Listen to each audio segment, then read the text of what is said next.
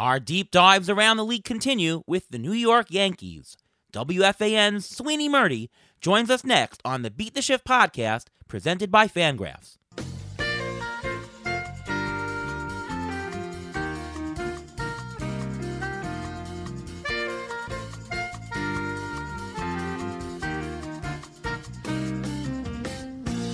Welcome to another episode of the Beat the Shift podcast presented by Fangraphs.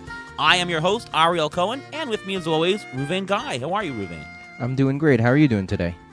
I'm doing great, and joining us, we have a special guest from WFAN. He is the Yankees beat reporter for them and does the pre- and post-game shows there. You can follow him on Twitter at YankeesWFAN. Sweeney Murdy, welcome to the show. Hi, guys. How you doing? Doing great. Doing great.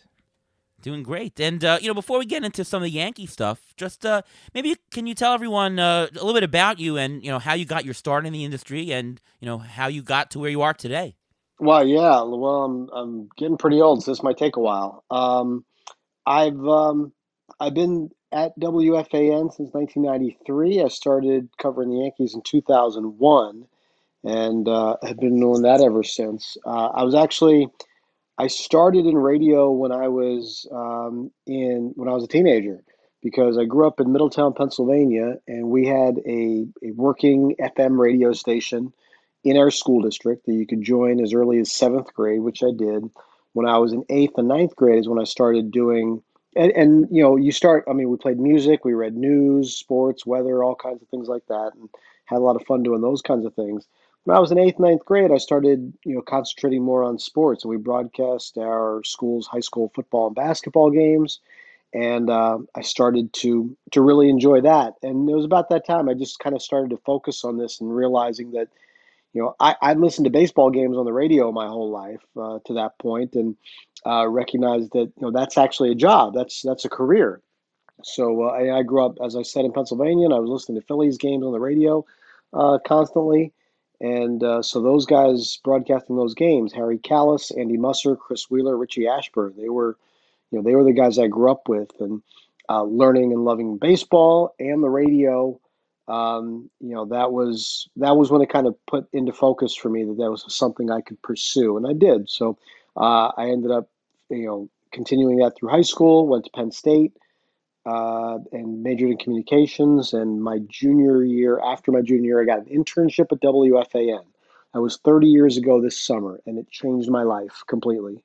It introduced me to New York and to FAN and the people there, and it gave me just the confidence that I could work in that environment. I come from a small town. It can be a little intimidating in New York City sometimes. So I got here. I enjoyed it here. I made it back after a short while after graduation, after working in a few different places, and then I've been here ever since. So season number 21 covering the Yankees, and a lot has gone on, lots changed, but thankfully I'm still able to do this, and people enjoy it. Thank you. Yeah, and certainly myself and Ruvain, growing up in New York and still living in New York, we've certainly heard you over the years, and just a pleasure to listen to, and so glad to have you on the show here. Yeah, thanks for having me. Absolutely. Let's do a little Yankees here, and we're doing a bunch of deep dives into teams, and thought that no better person to have on to cover them than you. Let's just start with generally, who do you think the Yankees MVP has been to date? According to Fangraphs WAR, the current leaders are Gerrit Cole with a 3 WAR already, 2/3 of the season. Pretty good. Judge at 2, Gleyber Torres 1.4, Jordan Montgomery 1.2. In your mind, who has been the MVP for the team? Well, I go 3 ways at this point, and I don't mean that as a cop-out. I just mean simply there are 3 players who stand out for what they're doing, and one is Gerrit Cole, one is Aaron Judge, and the other you didn't mention is Aroldis Chapman.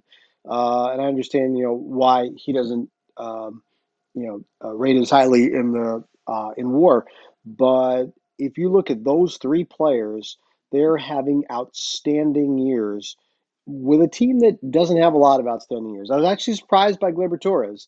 I would guess that's kind of relative to the shortstop position. So maybe that says a lot about where that falls. But I feel like listen, Cole and Judge are pretty much self-explanatory here for what they're having award caliber seasons. If you stack this up with Cy Young and MVP, those two guys are right there. As far as Chapman, there's, the bullpen is a strength, and the Yankees have had a couple of blips lately with some of their setup guys. Which is to be expected in the course of a long season. Chapman has just been outstanding.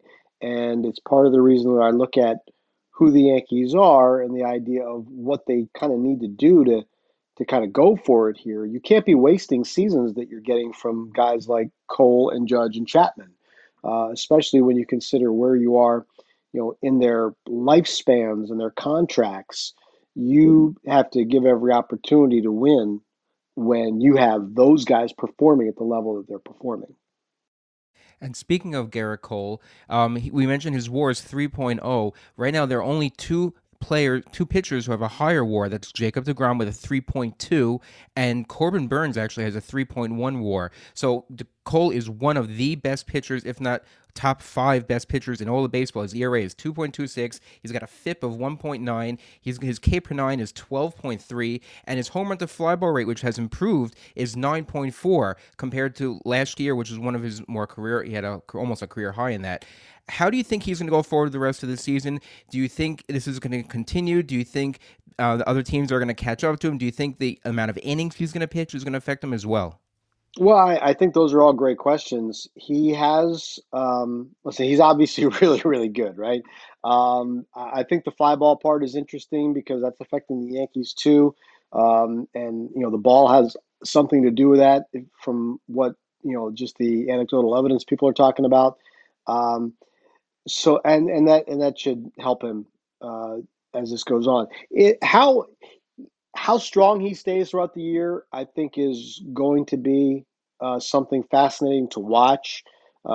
He certainly will go through a period, I think, where um, he'll have to manage that a little bit and kind of figure out how to get through that. But he's at a really good part of his career where I don't think last year probably affected him the same way it would have others because of what he had built up to leading up to last year and some of the work he put in, throwing in between. It's not the same as getting starts and getting innings and real competition, but I think if you just, know a little bit about what you've seen from Garrett Cole the last 2 years and how he goes about things, I think he didn't lose as much last year as maybe others did. And as long as he's physically strong, you know, he might, you might worry if you start getting up close to that 200 inning mark. But until you're kind of bumping up against that, I don't think that there's a real concern yet. I think you're just looking at a guy who is, like the guys you mentioned, and especially DeGrom because he has a little bit more of a history doing it than Burns. You're talking about two guys who are just elite right now and are just continuing to be that. And following up with that, if Cole would be the MVP for the Yankees this year, I think DJ LeMahieu was arguably the MVP last year. What's going on this year? I know his BABIP is 40 points below his career, so he is a little bit unlucky, but his hard hit rate is down. His home run to fly ball rate is the lowest since 2017, and his K rate is up, which is not like him. What's going on with LeMahieu this year? Yeah, his ground balls as well.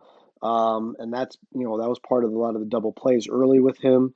Don't know, it's, and like over the weekend, there were, again, a couple of balls that were hit that, kind of died in the outfield. And I spoke to somebody on my way into the ballpark on Sunday, and we were talking about LeMahieu and some of those balls that were hit. And they said, yeah, 2 years ago, those are home runs. It's definitely the ball is what was relayed to me. So I've kind of been focusing on that a little bit, just kind of paying attention a little bit the last few days of just trying to think about that as a factor. Um, but beyond that, you're right. The hard hit percentage, his exit velo's down. Uh, Although, if and you know that's what we can see measured. If you're just watching with your eyes, you still see a lot of hard hit balls that find fielders' gloves, and he's just not, as you said, he's running into some bad luck on that as well. But this is, to me, this isn't all about the home runs. And the same with Glaber. You know, with those two guys specifically, if you see their slugging is down tremendously. And to me, that's got to be doubles too, not just home runs. I mean, you're talking about balls into the gap that are going to help score runs. That's what both of these guys are missing right now. And it is. DJ LeMahieu was on the last homestand, which was very important homestand. 4 against Tampa Bay, and 3 against Boston. He went 5 for 30. All 5 hits were singles. Um, this is just troublesome because what you saw the last few years, and he's. I think it's funny if you put together the Yankees have played 60 games, right? If you put together last year's 60-game season with this year's 60-game season, LeMahieu's actually had a pretty good year combined, but it's a pretty steep drop off. So I guess that's kind of me saying that if you had put these to, if he had been able to play 4 straight months, and you're looking up at the end of August, and he's hitting low 300s with a good on base and decent slugging, you say, oh, he's having a pretty good year. But we've seen 2 separate years from him with 2020 and 2021, and there's a stark contrast, a big difference. And I don't know what the answer is, and a lot of other people who I've spoken to don't either. But this is a major, major factor in the Yankees' offensive woes. Is the guy hitting at the top of the order is not producing nearly to the level that he was the last 2 years. Yeah, and certainly his BABIP being 40 points below means he's been a little bit unlucky with the singles. But the two things I see, one is what you mentioned with the ball. And we talk a lot in the show because we do primarily fantasy baseball a lot here on the show.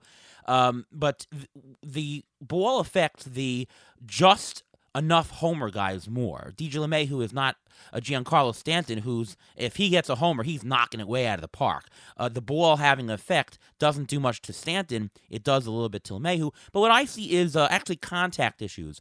If you look at his O contact, which means what percentage of the time he's making contact out of the zone, and his Z contact, what percentage of the time he's making contact in the zone, those numbers are down, especially outside the zone. His O contact last year was 82%. This year it's only 67. So the number of times he's swinging to the times he's getting the bat on the ball outside the zone, he's not doing it this year. He's just not making proper contact out the zone. He probably needs a change in his eye in order to get corrected so that he's focusing more on the swings in the zone, which he's handling almost as good as he did before. Yeah, it's basically just chasing pitches out of the zone, and sometimes if you have a high contact outside of the zone, I mean that's not necessarily a good thing either. It makes you kind of chase those more, and maybe that's part of what's happening here too.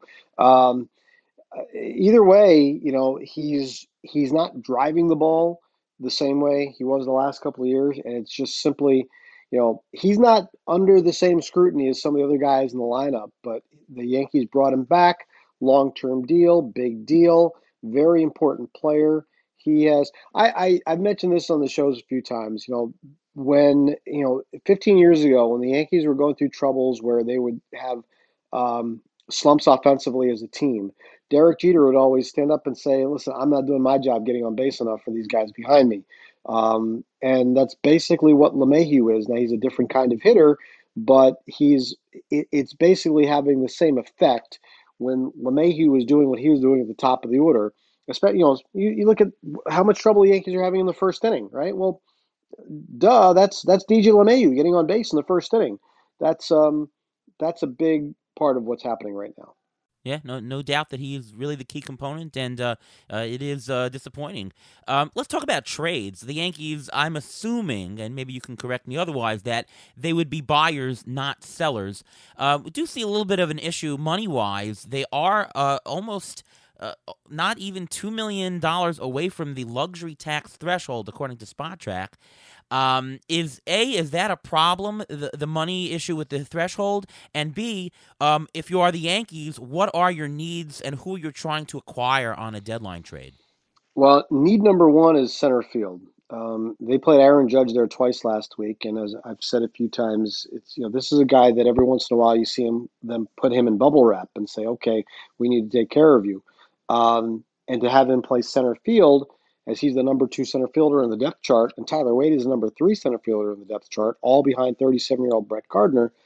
that's the number one need for me. Um, and it's unfortunate Aaron Hicks suffered the season-ending injury as opposed to the other injuries that you were saying. Okay, maybe you can get him back from. That's need number one. Um, and startlingly, starting pitching is not as high a need right now. Although I can see trying to fortify that depending on what's available. But the idea that Severino is coming back, and you know, I'm not going. I need to wait more time to see what Corey Kluber is and how he bounces back from this, because it seemed pretty significant at the time. But starting pitching is kind of down the list of priorities for me right now. Um, Outfielder who provides some offense, and frankly, the guys in the lineup right now need to provide the offense too, as we just outlined. The luxury tax threshold is, well, is it an issue? It depends on who you're talking to. As far as is it a problem? The Yankees have been pretty steadfast in holding to this in the years where they have wanted to. You've seen other years where they've blown past it. Um, but in the years where they've been committed to staying under, they have made every move with the idea that they are staying under. And that's what's going to be really tricky here, because as we outlined earlier, they have some really good players having phenomenal years that you probably can't afford to waste without trying to win a championship with these kinds of seasons. So they've run into some problems just like every other team has, and you have to think about the ability to go outside the organization, and that's going to mean adding payroll. Um, Although, if you look at it from the Yankees standpoint, they've already obviously spent a lot of money on a lot of players, and as I said, they've kind of had this ideal when they set their mind to sticking under the tax threshold that generally seems to run their plan. I don't remember actually mid-season when they have been okay with going over that in a year where they're committed to staying under. Usually they set that number at the beginning of the year, and it doesn't really move very much from that. So that's going to be a big determining factor in what they can do here, and how aggressive they can be, for sure. Yeah. Let's talk a little bit about Gleyber Torres. He has 9 errors at shortstop this year in 50 games. Last year, he had 9 errors in just 40 games started. I kind of see him as a second baseman. The question is long term, especially with the free agency market this year. You got Carlos Correa, Javier Baez about to hit. Do you see him as the shortstop of the future for the Yankees, or do you think that the Yankees go and get a big name shortstop in the offseason and move him over to second? I think that was a hot topic for me early in the season when Torres he had committed errors in spring training and got out of the gate very slow, and really in the off season, because last year was a problem too. And if you were looking at how to improve some of the balance on this team, make yourself more athletic, you could have seen the idea of trading Luke Voigt, moving DJ LeMahieu to first, Torres to second, and I'll slide in one of the shortstops. It's definitely a possibility, and I think it was a more important question, like in season early, a question earlier in the year. Now that the Yankees have had these other issues that we're talking about, I think trying to figure out that for the 2021 season slides down the list of priorities. He's no longer my biggest concern for this season, although I am still concerned about his defense and whether or not that's how my team looks best. Um, so I don't think it's an in-season deal anymore. I thought at the beginning of the year, I thought that was a possibility, but to me, center field trumps that right now. The first base injury to Voigt was a problem, and we'll see what happens there. So that's a bit of a concern for me too. So I would slide that down my list of priorities for in season. Off season, it is definitely something to consider, but now I need to keep a close eye on how Oswald Peraza moves through the Yankees minor league system and what his potential is here to be at the big league level sooner rather than later. I believe he's moving up to Double A. and he had an outstanding month of May at High A Hudson Valley. The people I've talked to who watch this guy just rave about him and how special he is and how quickly he can move through the system. And just drawing comparisons to, he's 20 years old, drawing comparisons to 20-year-old Derek Jeter. Now, that doesn't mean that, he's going to get 3,400 hits and walk into the Hall of Fame. It just, it just describes to you what you're seeing at a particular stage of a person's career. So I'm interested now, if the Yankees have other priorities in season, then it buys Glaber time at shortstop now, and it gives you time to see what Peraza does the rest of this minor league season, how quickly he moves up, and you know what you project for him, how quickly you think he could impact at the big league level. Because then it becomes, okay, can Oswald Peraza be the starting shortstop for the Yankees sometime in 2022 or 23? Or do you need to sign one of these great shortstops to a 10-year, $300+ million deal?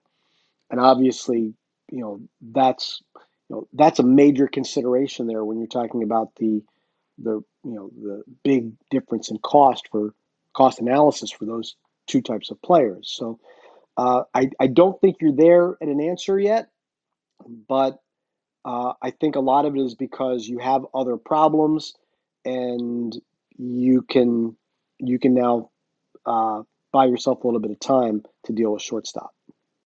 Now, switching gears just a little bit, I am an orthopedist, so I want to talk about a couple of injuries on the Okay. Yankees.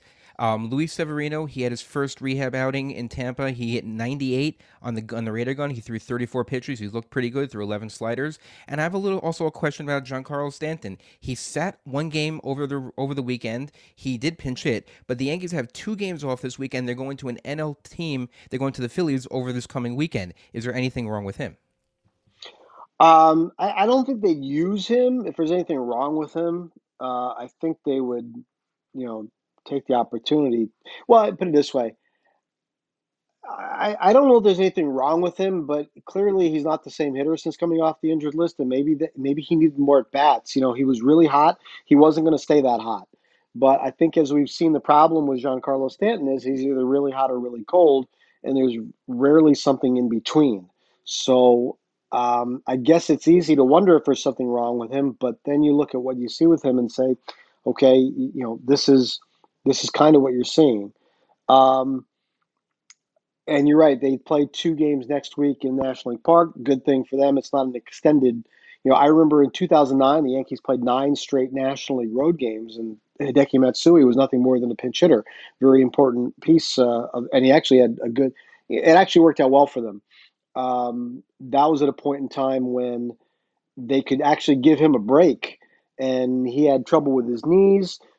It was 9 days in a row where he didn't have to worry about playing every day, and just get ready for some pinch hit at bats. And it was actually a good in-season break, and it worked out managing that player at that time.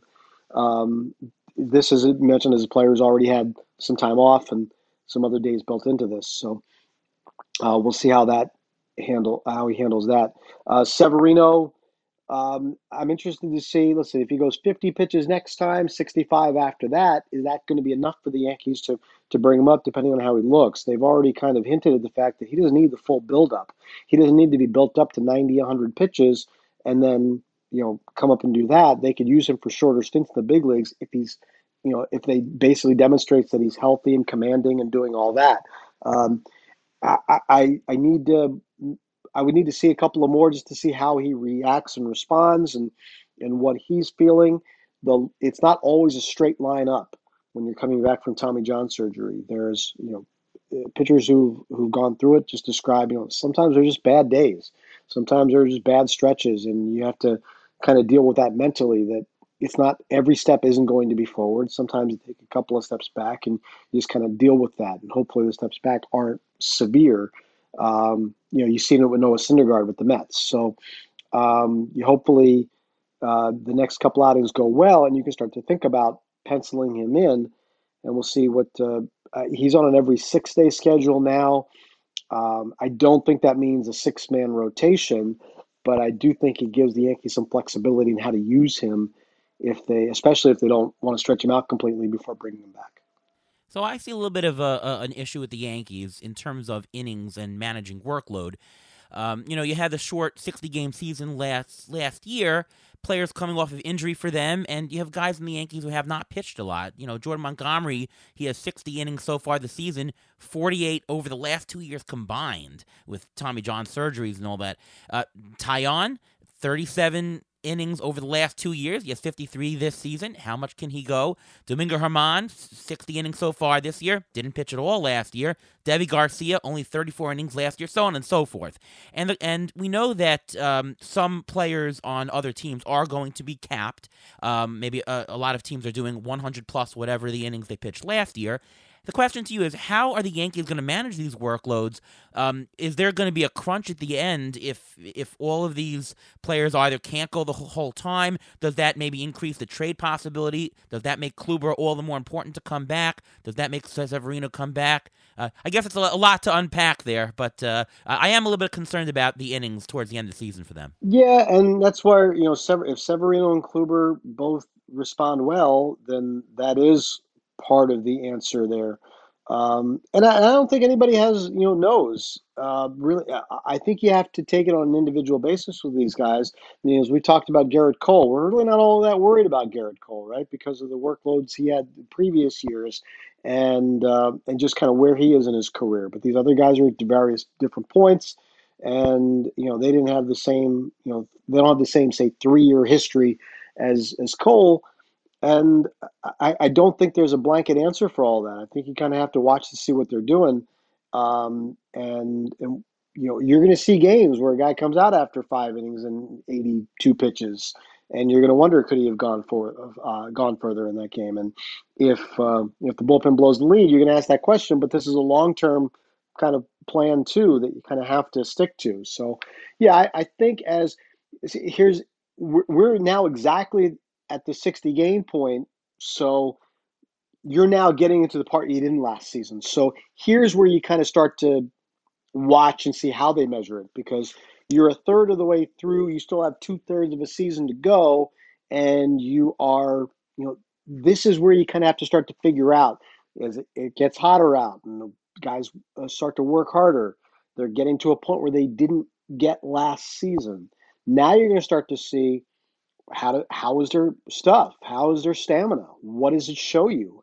And this is kind of where you start to figure out how you have to plan for the final third based on what you're seeing in this middle third. So a lot of information to digest over the course of these 2 months to figure out what you're going to see over the final 2 months.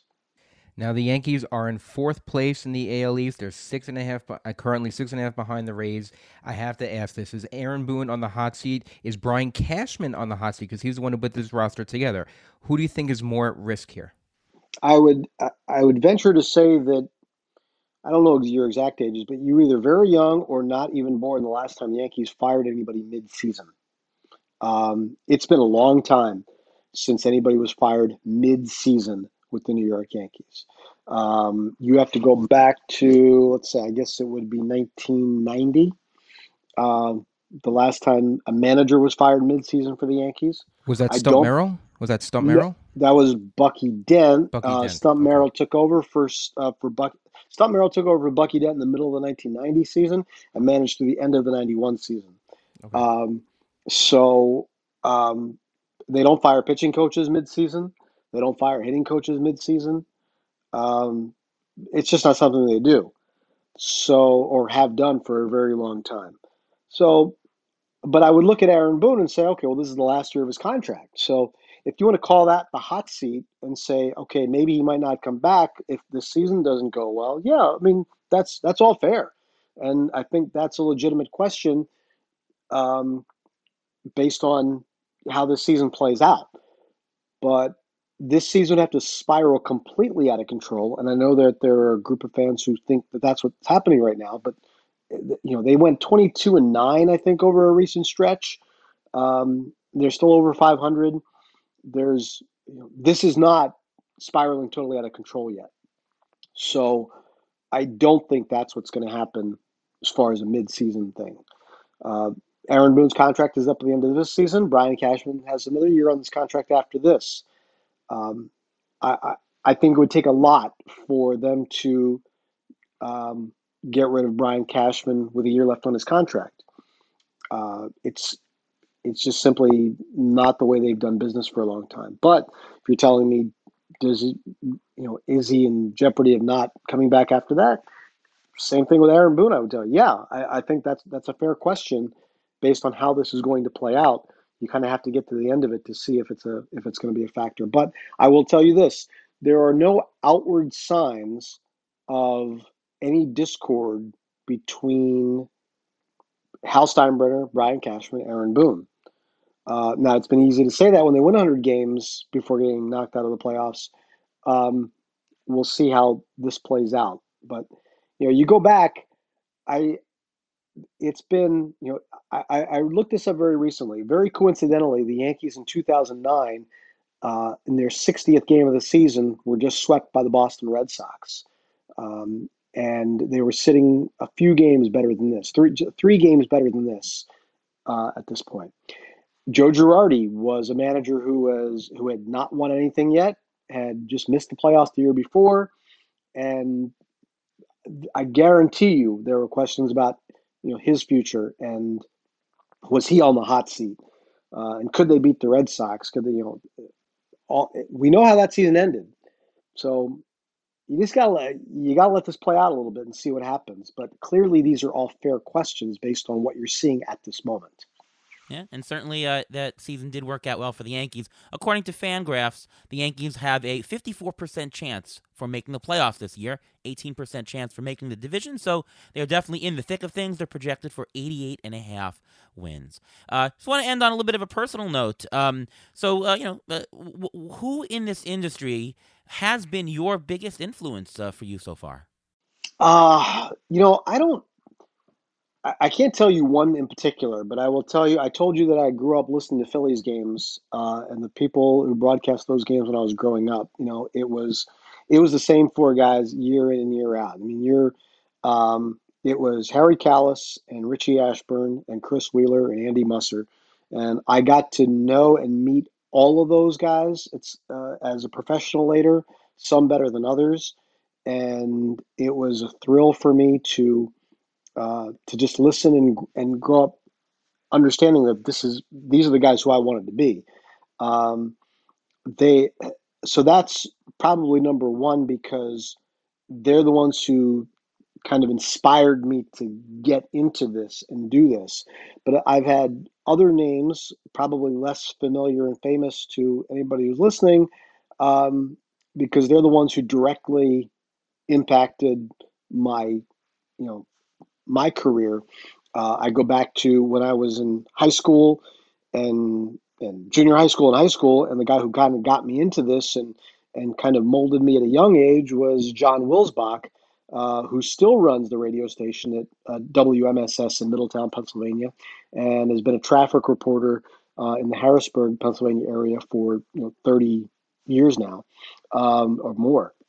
When I got to college, I worked at WRSC in State College. The sports director there was Jerry Fisher, who gave me gave me a lot of leeway to kind of get on the air, do some things, sometimes make some mistakes, and do whatever you need to do. And he put a lot of trust in me and let me kind of go along the way. Jerry's father, Fran Fisher, was a longtime play-by-play announcer for Penn State football. Then I got my internship at WFAN. Eric Spitz was the executive producer at the time and in charge of hiring interns. He went on to become assistant program director and program director at WFAN, and now is over at Sirius XM satellite radio. I saw him last week. He's still one of my closest friends in the world. Those three guys kind of helped move me up and along, as and not just personally, not just professionally, but personally, as I move through this. And Mark Chernoff, who's leaving WFAN at the end of this month, is the guy who hired me in 1993 when I came back to FAN after my internship. And he's the one who I still remember walking into his office on a summer day, kind of like this in 2000, where I laid out a couple of things that I wanted to do, and one of them was, hey, if I don't know what you're doing with the Yankees beat next year, but I'd be interested. And he said, "Oh, really?" And I saw him scribble it down on his notepad, and that was the beginning of getting my name into that mix, and here I am. So the fact that he trusted me with that and has let me keep doing this all these years under his watch, um, these are guys who have shaped my life, because everything I have going in my life wouldn't have been possible without all these other steps along the way. So that is that is a short list of people who I will say really have helped bring me where I am today. That's a great story, and it always takes a little bit of luck and a little bit of skill to get you to where everybody is in life. And I mean, you mentioned some of the luck there, but you certainly have skill. And really want to thank you so much for providing your insights on the Yankees and helping our listeners go a little bit deeper on the team. And thank you so much for coming, Sweeney. Thanks for your kindness. Thanks for all the kind words, and I appreciate having me on. All right. Well, we'll be back here later this week with another episode of the Beat the Shift podcast presented by Fangraphs. From all of us here at Beat the Shift, we'll see you next time.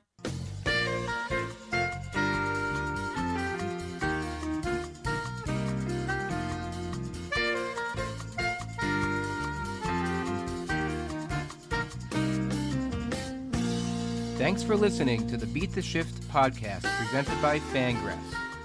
Follow us on Twitter at beat_shift_pod.